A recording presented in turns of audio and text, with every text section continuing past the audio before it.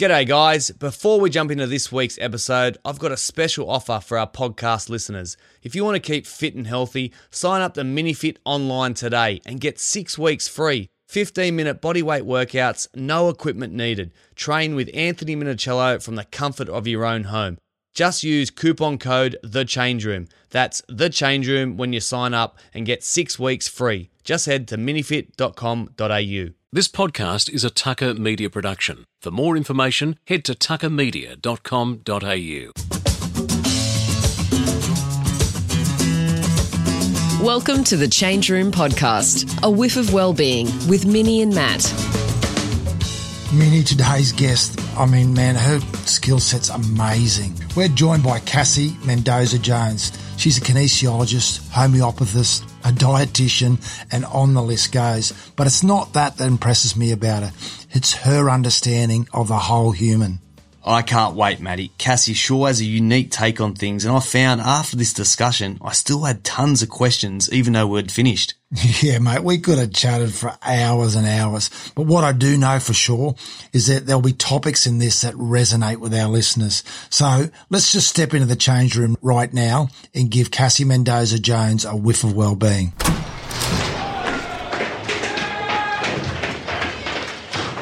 Today on the Change Room Podcast, Whiff of Wellbeing with Minnie and Matt, we're joined by Cassie Mendoza-Jones. Now, Cassie is a best-selling author, a kinesiologist, a business alignment coach, a naturopath, a writer, and a speaker.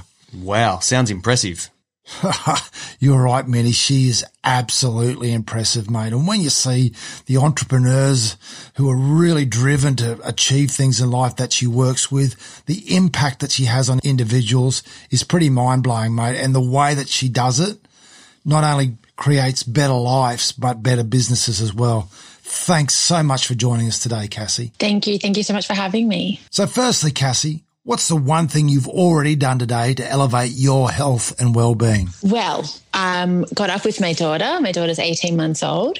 My hubby was already out, and we went for a walk down the road, and we met my husband, Nick, at a cafe, and we all had a coffee and a croissant. And that just started, I think, all of our days off really beautifully. So that's definitely what came to mind. I'm really keen to learn about how you merge your academic background in kinesiology into sort of business coaching as well. So there's probably this two-part question, and also your nutritional background from your own point of view in your family and what you teach in the business world as well. Yeah. So, I think it's important to know I started as a nutritionist and then I added in naturopathy. So this began purely with looking at people's nutrition and their health and well-being from that perspective. But I always wanted to do herbal medicine. I love the energetics of the herbs as well as just like clinically what they would be used for. So I started to combine my work with nutrition and naturopathy. And then very quickly I realized I wanted to be able to help people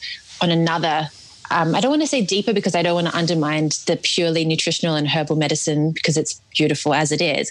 But I wanted to go to a different level with the kinesiology. So for those listening who don't know what kinesiology is, one of the best ways to explain it, which is actually what one of my mentors, they explained this to me.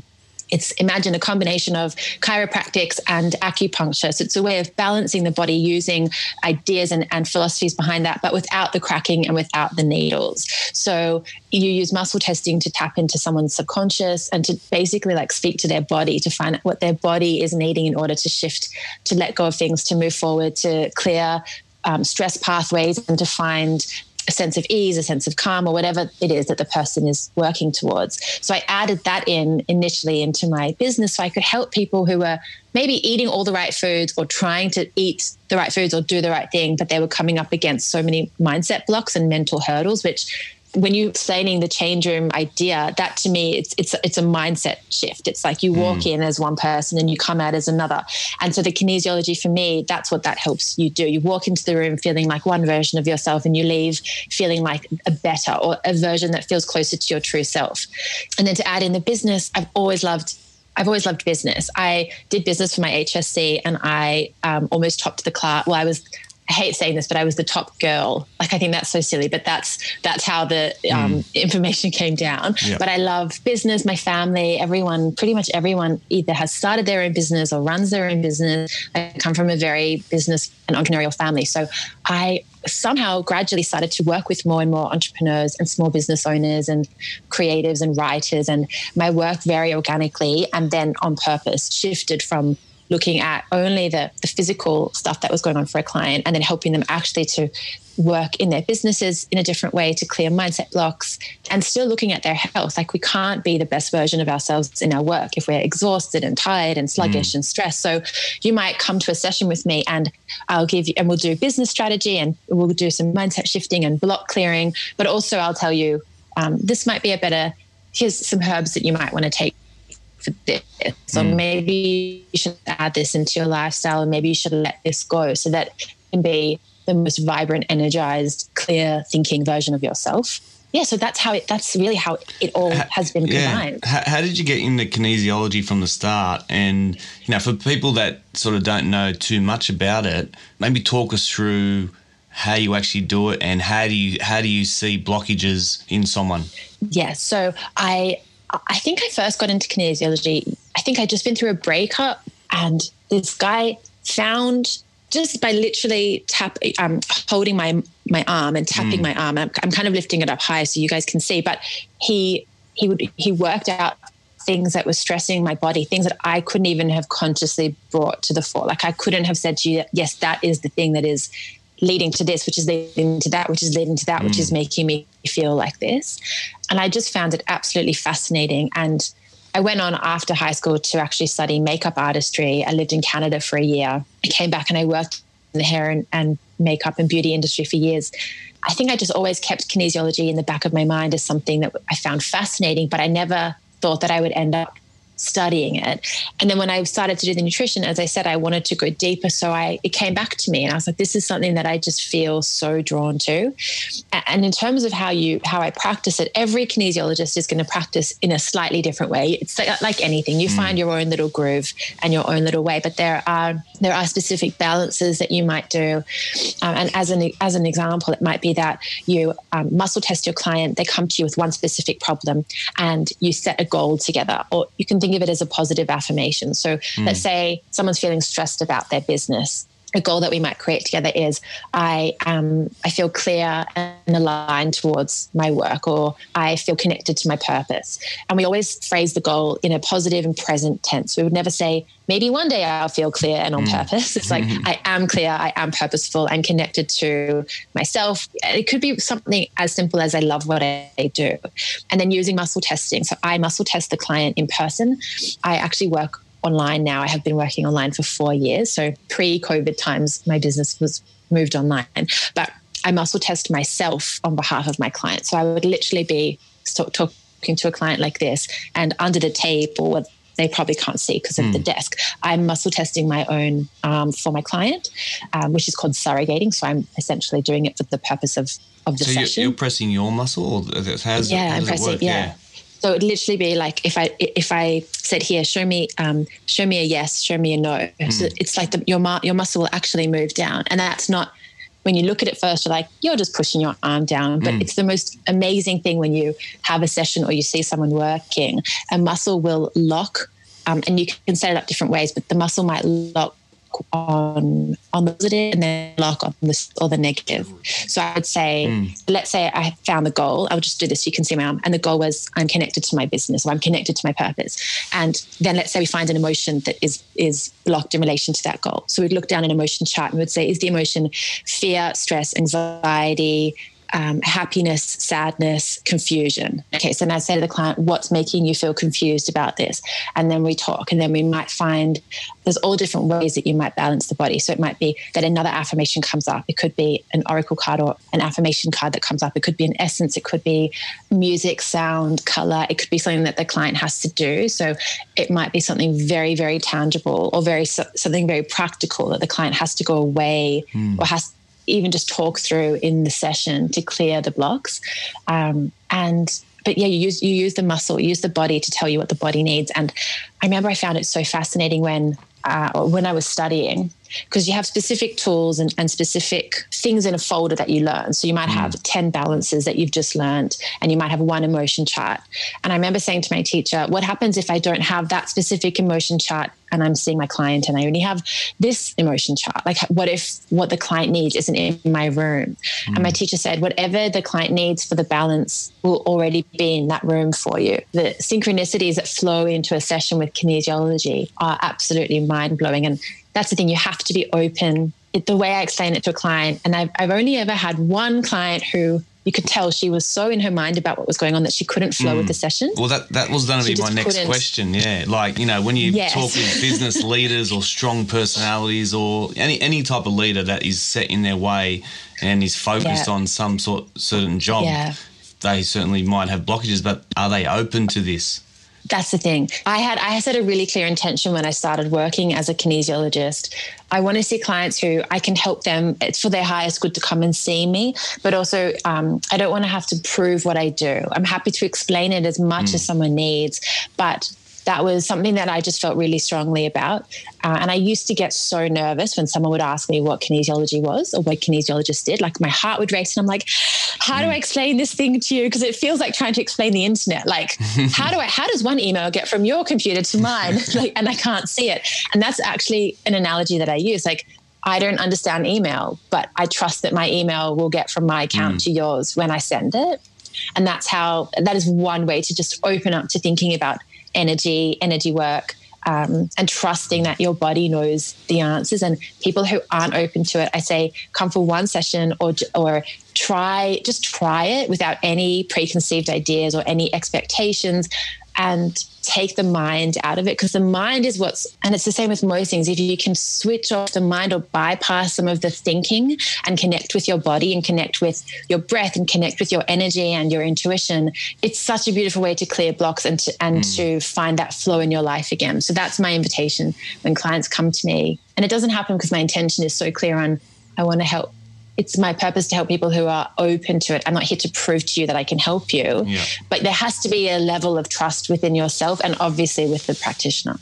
Must admit, Cassie, I've done kinesiology, but I've never done it in a surrogate fashion. So that would be interesting to experience. But I've also had my own experience where I got diagnosed by a doctor over the phone who Leon Naxon put me onto. And I'd been having blood tests for over 6 weeks and no one could actually work out what disease I had. And this guy went through the same process. It's not until you've actually experienced it that you go, my goodness, how, a little bit like the email analogy, as you said. I don't know how that worked, but thank God it did. So, it's congratulations for having that capacity to be able to do that. When we're sitting here, not in the same place, but online, that's an amazing skill to have.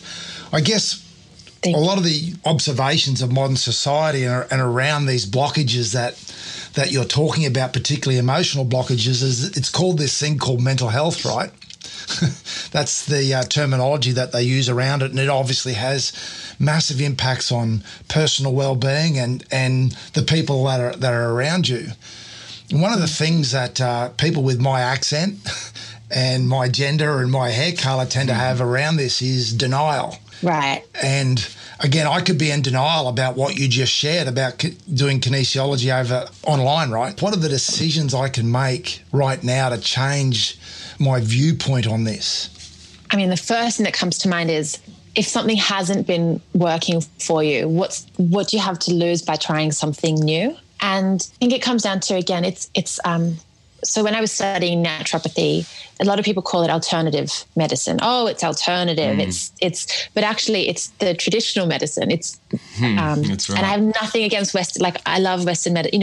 Western medicine saves lives every day, and I think it can work beautifully together with traditional medicine. But I remember learning that, and just it was like a flip. A switch was flicked, and I thought, how interesting that we in society we still call herbal medicine alternative, but most of the world's existence, that was the only medicine. And I think so many people don't realize how many medicines have been, synthesized, and then like the synthetic version has been patented, but the original was from a plant. Yeah. And so I think that if we can just see how much nature supports us and how good we feel, if you just go to the park and you take your shoes off and you take a breath, it feels like there's such a big jump to do from doing that to doing kinesiology or acupuncture or taking herbs. But it's different forms of balancing your energy and connecting to yourself and connecting to the earth. So it's just about being open to it. And another thing that I think is important is that if you do try an, in air quotes, alternative therapy and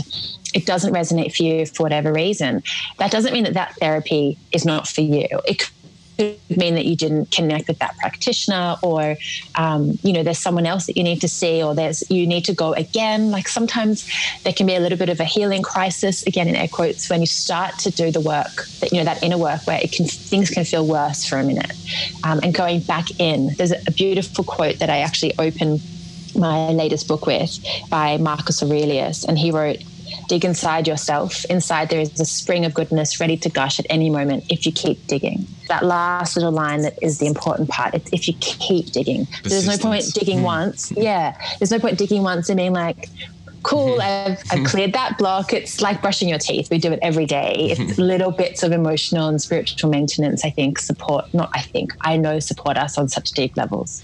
Yeah, and again, it cuts across all our capacities, physical, mental, and emotional, and spiritual, if you like. Is this like you don't get fit once, do you? Exactly. You have to keep working at it. When that makes a lot of sense. In the area that we're starting to delve into, when accessing my best self, which is available to us all the time, right? They're decisions that we need to make. In that decision-making process, what are your fundamentals in tapping into that?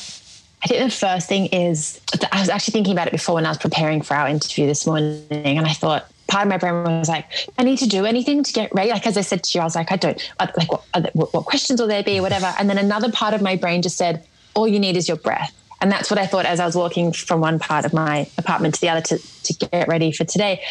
All I need is my breath. And if I can simply connect with my breath, then I can access all the answers that I need. And if you're hearing that and you're new to this, you're probably thinking, Cassie is like, what has she drunk this morning? Like, that's not, I can't connect. I can't understand that. That was a strong coffee. Yeah. What did they put in that croissant? But I know that when you can access your breath, you connect with your body, you can bypass some of that ego monkey mind. And that is the first step, being able to just come back to your body, because we so often don't listen to our bodies. We listen to our mind only, and our mind will tell us. There's a really good way, a mentor of mine, Samantha Nolan-Smith, guided me to this understanding. Let's say you ask yourself a question about something that you're confused about or you want clarity on. Your mind is going to give you a really long answer that probably has a lot of stress and drama and questions and fear, and that can often be what we think is the answer, or the continuation of the confusion. Whereas when you can connect with your body and your breath, if you ask the same question, you're going to get a really short and simple and grounded answer. And it might be something like what happened with me when I was walking down the hallway thinking, what do I need? My mind could have said, you don't know the questions. You haven't done this. What about if that happens? What about it? And my body just said, just your breath. So you can ask yourself, what do I need? Or what's the next step? And take the first answer, which is the monkey mind answer, and put it to the side, and then go deeper. And it's what our mate Marcus Aurelius said, dig deeper. So what's the next thing that you need? Oh, it's my breath. Oh, it's yoga. Oh, I just need to have a cup of tea and sit on the couch. Oh, I need to do some writing to like clear that, or whatever it is. But the first step to accessing your true self, your greater self, your deeper self, is to come back to your body. Well, I can tell you that your answer worked this morning, so your breath is working for you. I guess I'd like to extend that question just a touch more. Is you're obviously someone committed to healing other people. You're a mum, you're a partner. How does our personal state affect the state of other people that we share our space with? So I'm sitting here talking to you, and if I was like, oh, okay, and anyway, Cassie, it's been really great interviewing you, and so how does that, what responsibility do we need to take for our state and the way it impacts people that we care for or we're trying to impact? I think we need to, it's that analogy of you've got to put the oxygen mask on you first, even though your instinct would be to put it on other people. But it's been highlighted for me, especially as a mum, the more that I feel content within myself, grounded within myself, able to be well nourished in on all different planes within myself, I can extend that to my daughter. And I remember when I dropped her off to, I think it was a grandparent for one of the first times when she was really little. And I was so sad and nervous about it. Like she doesn't even go to daycare yet. She's 18 months. Like she's with me most of the time with, she's got a lovely nanny and lots of grandparents and family around. But I was so nervous that I burst into tears when I was leaving and sad that I wasn't going to be with her for that morning. And apparently she was very upset for a lot of the time. And when I picked her up, she was crying. And I remember I was telling my mom, and my mom was like, well, she probably felt your stress and your sadness. So she was actually probably not even worried for herself. She was trying to look after you. So she was sad to look and wanted to make sure that you were okay. And we never think of it from, just on a side note, in terms of it being like that with children and babies, but our energy absolutely affects those around us. And on the flip side, if someone around you you can feel that you aren't vibing with their energy, there are so many ways that you can not switch off from that, but protect yourself from that, which we can go through. But it is important to know that your energy will impact and affect those around you. And not to say one needs to be perfect all the time, because that doesn't exist. Yeah. The perfect mum, the perfect partner, the perfect friend, it doesn't exist. But you have to take care of yourself so that you can take care of other people, because our boundaries and the way we care for ourselves, it doesn't just teach people, it teaches people how you want to be cared for as well as how you can care for them and yourself. So how do we protect ourselves? Like, I got to hang around Minnie all the time. So it's like I got to put a wall up sometimes because he's just all the such negative stuff coming out of him. Give me some tips, Cassie, please. Well, a wall is not a bad idea, but instead of a wall, I would suggest a bubble. A bubble. Yeah. So you can. And you can you can actually with your arms physically push yourself in a bubble, draw it with your arms. Put yourself in a bubble. You don't need to do it with your arms, but you totally can. And then you could always, when you get home, just almost knocked my teeth, you could unzip the bubble. So one way is to put yourself in a bubble and almost it could be, you could imagine it to be mirrored. So if someone is, someone's kind of throwing stuff at you, you just, with love, imagine it reflecting off your bubble and bouncing back onto them. Or I once had a client who actually said that she envisioned, instead of it bouncing back onto the person, it bounced into the earth, and the earth absorbed it and transmuted it into something else. She told me that she got quite upset at the thought of bouncing it back onto the person who was stressed, because they don't mean to be putting it onto you, which I understand. But either way, it's for you to not take on. You can also imagine you're wearing a jacket with a zip up the front. You just energetically zip yourself up 3 times. That's really helpful. And a nice way to think of that is, imagine you're just walking outside and it's windy. What's the first thing you do if you're wearing a jacket? You zip yourself up to protect yourself. So there's our central meridian line runs up and down the front of our body. So one way to protect our energy is to do that zipping up. So you kind of go from navel, from belly button up to just under your chin. And that's really lovely. And another thing that I love to do, and I do this after client sessions, especially because they're online, is I rinse my wrists under cool water in the sink. And I just say clear. I say clear, clear, clear. And I say it usually 3 times for each wrist. So that's just a nice way. We often hold a lot of energy and tension in our hands and wrists, and putting them under cool running water, it doesn't matter what temperature, but running water, and you envision the water running, taking any energy that isn't yours and running and washing it away can be really helpful as well. That's excellent. Some great tips there. I love all those. What about the comparison trap? You talk about that quite a bit. A lot of people compare themselves to others and I want what they have and all that type of stuff. Can you elaborate a bit further on that? Yeah, sure. So my first book is called You Are Enough, and it's a huge part of the book is about helping people to release themselves from the comparison trap and to trust their enoughness. And I talk about different ways that we compare ourselves to others, and some of the ways that I think we don't even realize is, of course, that you might compare yourself to someone else, to where they are, or as you said, to what they have, or to who they are. But we also, I have found, compare ourselves to this shiny, perfect potential version of ourselves in the future, which is just another way that we put incredibly high expectations on ourselves. So we think, well, if I was better, if I did this, if I'd done that, if I hadn't done that, coulda, woulda, shoulda, oh, well, I would be there. And then it's another way that we compare ourselves to, and by doing so, we don't accept where we are. We don't accept who we are. And if we can't do that, if we can't accept who we are, we can't actually make the changes that we want to make to get to where we want to be, or to just enjoy where we are right now. So one of the first things to do in terms of comparison, well, there are lots of ways to clear it. One of the things I love to invite people to do is to write a letter to the person to whom they're comparing themselves. So it might not be something that you ever send. You might feel very uncomfortable sending that letter, but just writing it out and spinning it in a really positive, loving way. So beaming love to that person instead of feeling agitated by their success or their whatever it is that's triggering you. So you might say, "Dear so-and-so, I feel so inspired by you. Seeing what you're doing makes me want to do the same thing." And by writing it out, you actually connect with the version of you who sees what that person has and knows that because you see it, it's possible for you too. There are lots of people in the world that you don't compare yourself to. And that's not because they're not doing amazing things. It's because it's not calling to you. We feel triggered by the people who are doing what we would love to be doing in some way. So seeing that comparison is actually a light calling you there. That's a great tip. What about some of the people that compare themselves to others, but they're envious and they're angry and they're the complete opposite? How do you clear those blockages? I mean, the anger can often be directed at self versus it's easy to think, oh, I'm so angry at that person, so it's often a mirror and it's reflecting back on us, which can be really hard to receive that information, that because we don't want to think that we're angry at ourselves.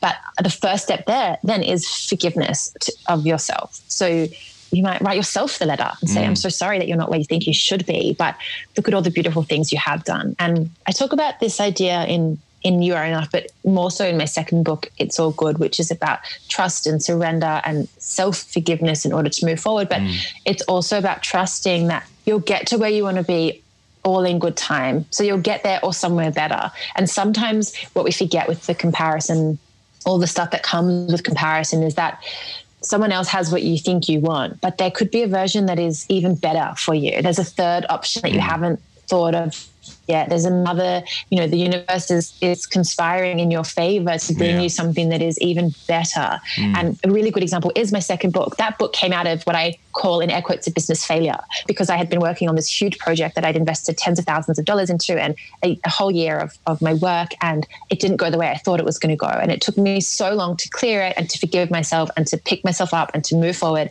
And all of those lessons that I learned about surrender and trust and forgiveness and going with the flow and finding that joy in life when you trust where you are, that turned into a book. But if you told me during the business failure, in air quotes, that it won't go the way you think, but you're going to write this beautiful second book, I would have thought, oh, that sounds cool. Like that's or something better from this situation. But because you can't see it yet, and because we don't know what's around the corner, calls on more self-trust. I couldn't agree with you more.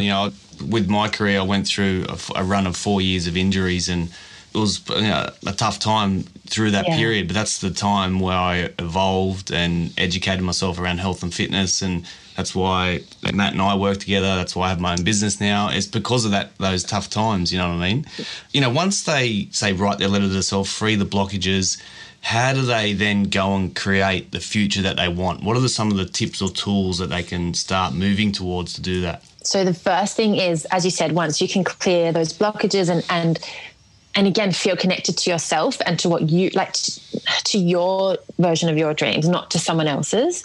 The first step is to take action. So one tiny step is all you need to create that traction to move forward. And sometimes people will say to me, oh, but Cass, I feel so confused. I'm so overwhelmed. I don't know what steps to take. And they think that they have to feel really clear before they take their steps forward.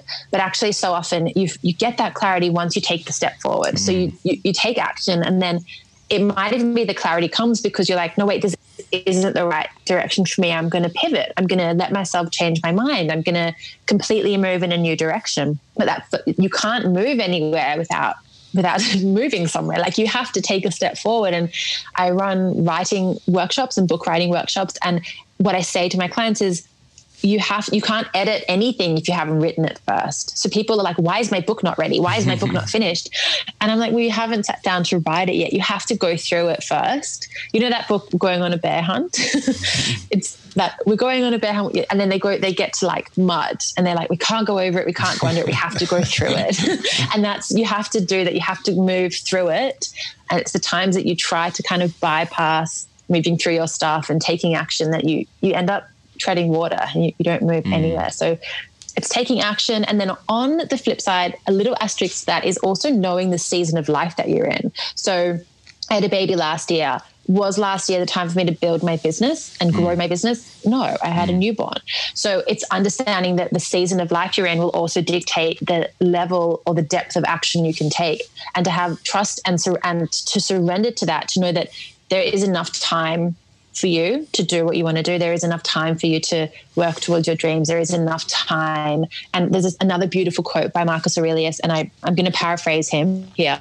Love only what falls your way and is fated for you. What could suit you more than that? And it's the most beautiful, I'll say it again, it's the most beautiful, calming quote. Love only what falls your way and is fated for you. What could suit you more than that? So if you know that you can love what falls your way, and that is what's suited to you, and that's fated, like that's coming, that's for you, that's written in the stars. And yes, it's written in the stars. You have to take action towards it. It's not just going to fall in your lap all the time. Sometimes it totally does, but it's about balancing free will with, the alignment of the stars in the universe and what's coming for you. But when you can tap into that idea behind that quote of, what is suited for you, what is coming your way won't pass you by, even if the timeline doesn't suit what your mind tells you. It's trusting the bigger piece, the bigger play. You've stimulated about 700 questions in my head there, Cassie, but I'll start with one. And I guess, with someone who shares so much wisdom and has a great understanding of how people can progress their lives and elevate their well-being, is there the odd occasion where you go, Cassie, you need to take your own advice? Do you ever catch every day?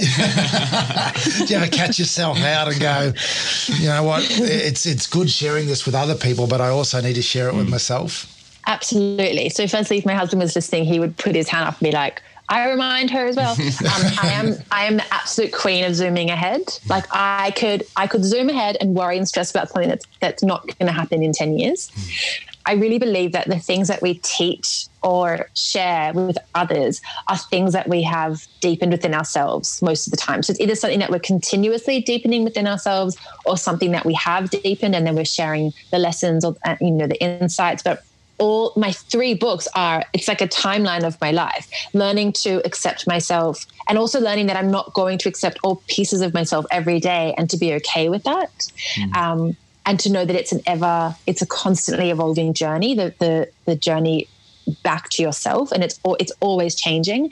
And then It's All Good is all about that, as we were saying before, like that period of my life where I was fighting against what was, and teaching me to surrender to what is and to flow with that, and to really allow myself to move with the current of my life instead of trying to fight and force and worry and dictate things by my mind, instead of trusting myself, but also trusting something bigger than myself. And then my last book, Aligned and Unstoppable, it's all about using all of that guidance to come to that place within yourself where you feel truly aligned with what you're calling in and creating, and moving into that next level and that next version of yourself. So I love to take my own advice, because it reminds me that we're always a student of our own journey as well. Like we're never going to know everything, and that's so wonderful. But yeah, I definitely have to take my own advice. And also when I do take my own advice, I deepen something within myself, and then I don't always have to, but I often will share that with people. So that might inspire another blog post or an Instagram caption, which can sound silly, but like that could change someone's day or someone's moment, or it might even just inspire a change in behavior for me, which will change something an interaction with my daughter or my husband or a friend. So absolutely, it would be shocking if I didn't take my own advice. So again, I'm going to feed into that, what you've just shared with us. And we are kind of picking up that you've got a curious mind and you're very creative. And I'd like to ask you, first of all, at an individual level, how that creativity that you express, builds your own well-being, but also what part it has played in the books that you've written, as well as the information that you share. Well, I come from a very creative family. There's lots of art and painting and pottery, and my mom is an interior designer. My sister's an interior architect. My dad is a jeweler and diamond merchant, and he designs all his own jewelry. I could go on. My family knows how to make things look beautiful. And that's from an aesthetically pleasing perspective, but also in a way that makes your heart feel really good.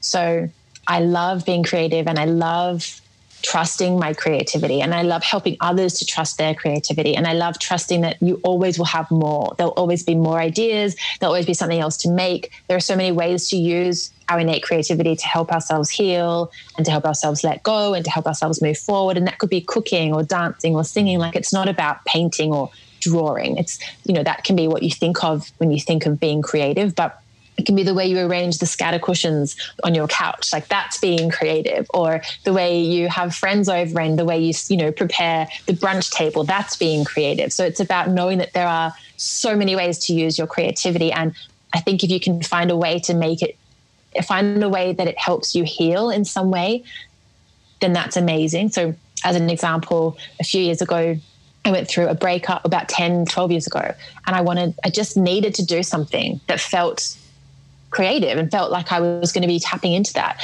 So I signed up to an online creative writing course, and it was this 1 month course. It felt really cool to be doing it online because back then not as many things were online. But that was one thing. Years later, I was going through another tough time, and I took up pottery. Then I took up painting. There's all ways that being creative helps you heal, and then it teaches you lessons. So with the pottery, I went to my first class and I was like, I'm going to make a bowl. I made a blob. It was not a bowl. Pottery teaches you that you are not in control of the clay. No, I shouldn't say that. You think that you're in control of the clay, and then one little flick of your thumb and everything feels ruined. And then it takes you a whole nother, set class to get that bowl looking like a bowl. But going to pottery taught me so much about surrender, and my ego was flattened. She didn't know what to do with herself. She really thought she was going to make a bowl first class. So being creative can teach us so much about ourselves as well. So again, I'm going to use that one of the words you used right at the death there, and we've heard it a bit from you now, and the word surrender. And a bit of a Michael Singer fan, and I love that the process. Again, if you could share some lived experiences or people that you've seen who've been able to go through that surrender process to come out the other side, because we fight against it, don't we, a lot of the time, particularly when we're being pushed. Yeah.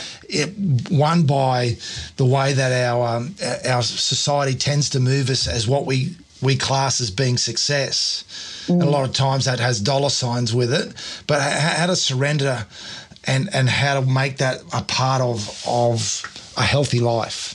The first thing to understand is that surrender is an invitation to it's being and not doing. And you hit the nail on the head when you said in our society where success is seen as, the be all and end all, success is often seen as a lot of doing. But I think most of the good things in life come from that balance of being and doing. And the being is what we spoke about before, connecting with your body, connecting with your breath, connecting with something greater than yourself, trusting yourself, sitting with yourself. There's that old saying, wherever you go, there you are. So the first thing to do in terms of surrendering is to sit, take a breath. There's a pause there. There's that beautiful pause that you're invited to step into when it comes to surrendering. Our minds want to tell us that there is a list that we can tick off or tasks that we can accomplish in order to surrender. If there was a manual on how to surrender and it promised everything, it would sell. It would be just falling off the shelves.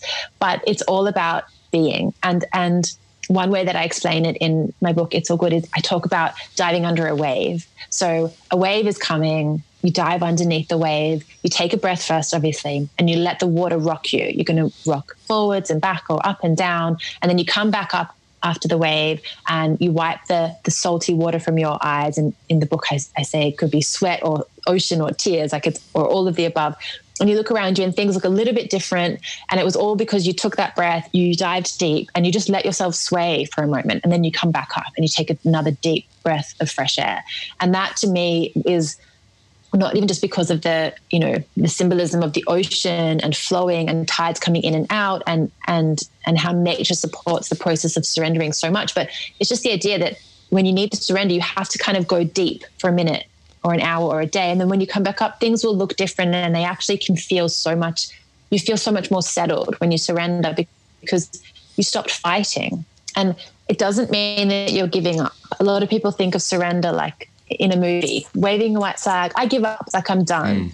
It's not about giving up at all. In so many ways, when you surrender, you step up into another version of yourself because you're not fighting anymore. And you actually raise your vibration because the fighting, the anger, the resentment, the agitation that you can create within yourself when you're not surrendering keeps you quite low. Like it makes you feel low. So by letting go, by stepping up, by surrendering, you get to take another step up into your life. And you also get to trust in something greater than you. It's that Marcus Aurelius quote, trusting that whatever comes your way, it's fated for you. Like you're carried by something else. It's up to you to take action, but it's not only up to you to get to where you want to be. Excellent. Well, Maddie and I can tell that you're passionate about what you do. Is there anything new in the works? What are you working on at the moment? Give us a little insight. There's an idea for another book, but I don't have, it's mom life at the moment. I don't have the time that not to say I can't create more time, but yeah, it's not the right season of my life for another book yet. I'm working on a bit of a rebrand of my business, which is really exciting, just in terms of the aesthetics, like website stuff. And apart from that, I'm just doing the same things. I'm doing some book writing workshops. I've got a few online programs and courses for creativity and business building. I do private sessions, and I was doing a lot of speaking before COVID, so we'll see when that picks up again. Yeah, excellent. Well, let's share with the guests, how can we get in touch with you? How can we find you about all your programs and your books? So my website is CassieMendoza-Jones.com, and I'm at Cassie Mendoza-Jones on Instagram as well. And my books you can get from wherever books are sold, so online, in bookshops. And the last two books also have a beautiful bonus toolkit. So if people buy the books, just pop back to my website, keep your receipt, and I'll send you the bonuses. That's so good, Cassie, so good. Congratulations on that as well. What we normally do before we let you go, because you thought you were out now, didn't you? No, the change room's not. I'm so comfy. We haven't opened the door, so you're not allowed to leave the change room just yet. So what we'd like to ask people, what are 3 to 5, we don't really care what the number is, fundamentals that you do every day to ensure that your state is preserved to where you want it to be, or your well-being's elevated? So the first thing I do, once I've got me and my daughter up, is I go and get a coffee, and it's just part of it's our morning ritual together. So we've just moved apartments, so it's taken a little bit of a week or two to find our new local cafe and to find our new walking route. But we live close to the ocean as well, so I try to walk us a little bit along a little street that is right on the beach, which is lovely, and that is just. I mean, it's non-negotiable, not because of the caffeine, but because it just feels like a lovely way to start the day. And my daughter, she just loves the walk as well. And so that's one thing. I love to get us outside. So we live on our street. There is a beautiful park with a playground, and there's a beach. And so we kind of switch between the beach and the park morning and afternoon. So it's just lovely to get our feet on the grass, get our feet in the, on the sand in the ocean. So getting outside is something that's really important. I have a little ritual that I started when Asher was a newborn, and I make a cup of Earl Grey tea. I have a gluten-free, dairy-free Scotch finger biscuit. It's amazing. Not that I'm against gluten or dairy, but it's just the ones I like. And once she's down for her nap, and I've kind of had lunch and done a few things that I need to do, it's just a ritual that I make my tea, and I sit on the couch and I have my biscuit, and I might watch a show or read a book. But that is another just non-negotiable that I love to do.